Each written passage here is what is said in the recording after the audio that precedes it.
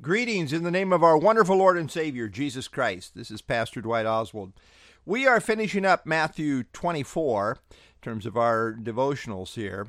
I've titled this devotional, At Any Time. At Any Time. The doctrine of Messiah's imminent return was not found in the Old Testament.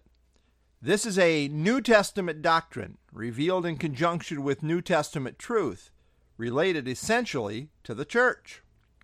In contrast to the Old Testament, which knows nothing of imminency, the idea that Christ could come at any time, the constant emphasis throughout the New Testament is that of Christ's imminent return. Israel never lived in view of this, but the early church did, and the true church is ever called to live ready.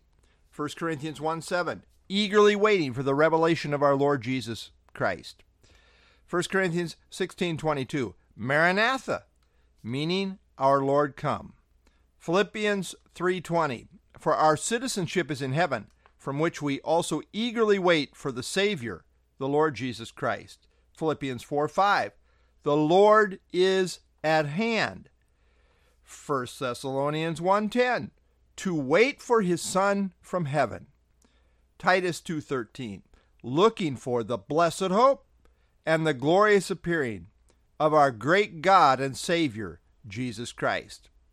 Hebrews 9:28, to those who eagerly wait for him, he will appear a second time, apart from sin, for salvation. James 5:7-9, therefore be patient, brethren, until the coming of the Lord, for the coming of the Lord is at hand. Behold, the judge is standing at the door. Revelation 3:11, 22:7, 12, and verse 20. Jesus says, I am coming quickly. Revelation 22:17 and 20. And the Spirit and the bride say, come. He who testifies to these things says, surely I am coming quickly. Amen. Even so come, Lord Jesus. The doctrine of imminence that Christ introduced in Matthew 24, that he will come as a thief in the night, became an avalanche of revelatory emphasis in the New Testament revelation that followed.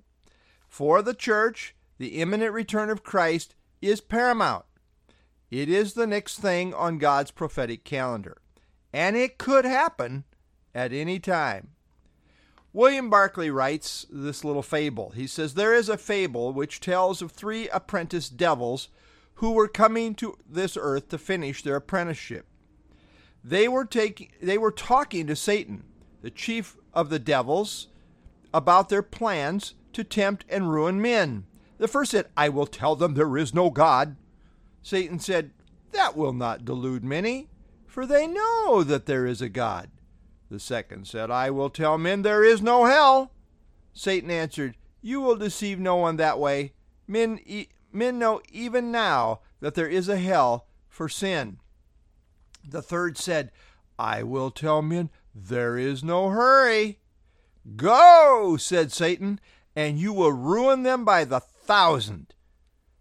The most dangerous of all delusions is that there is plenty of time. End of quote.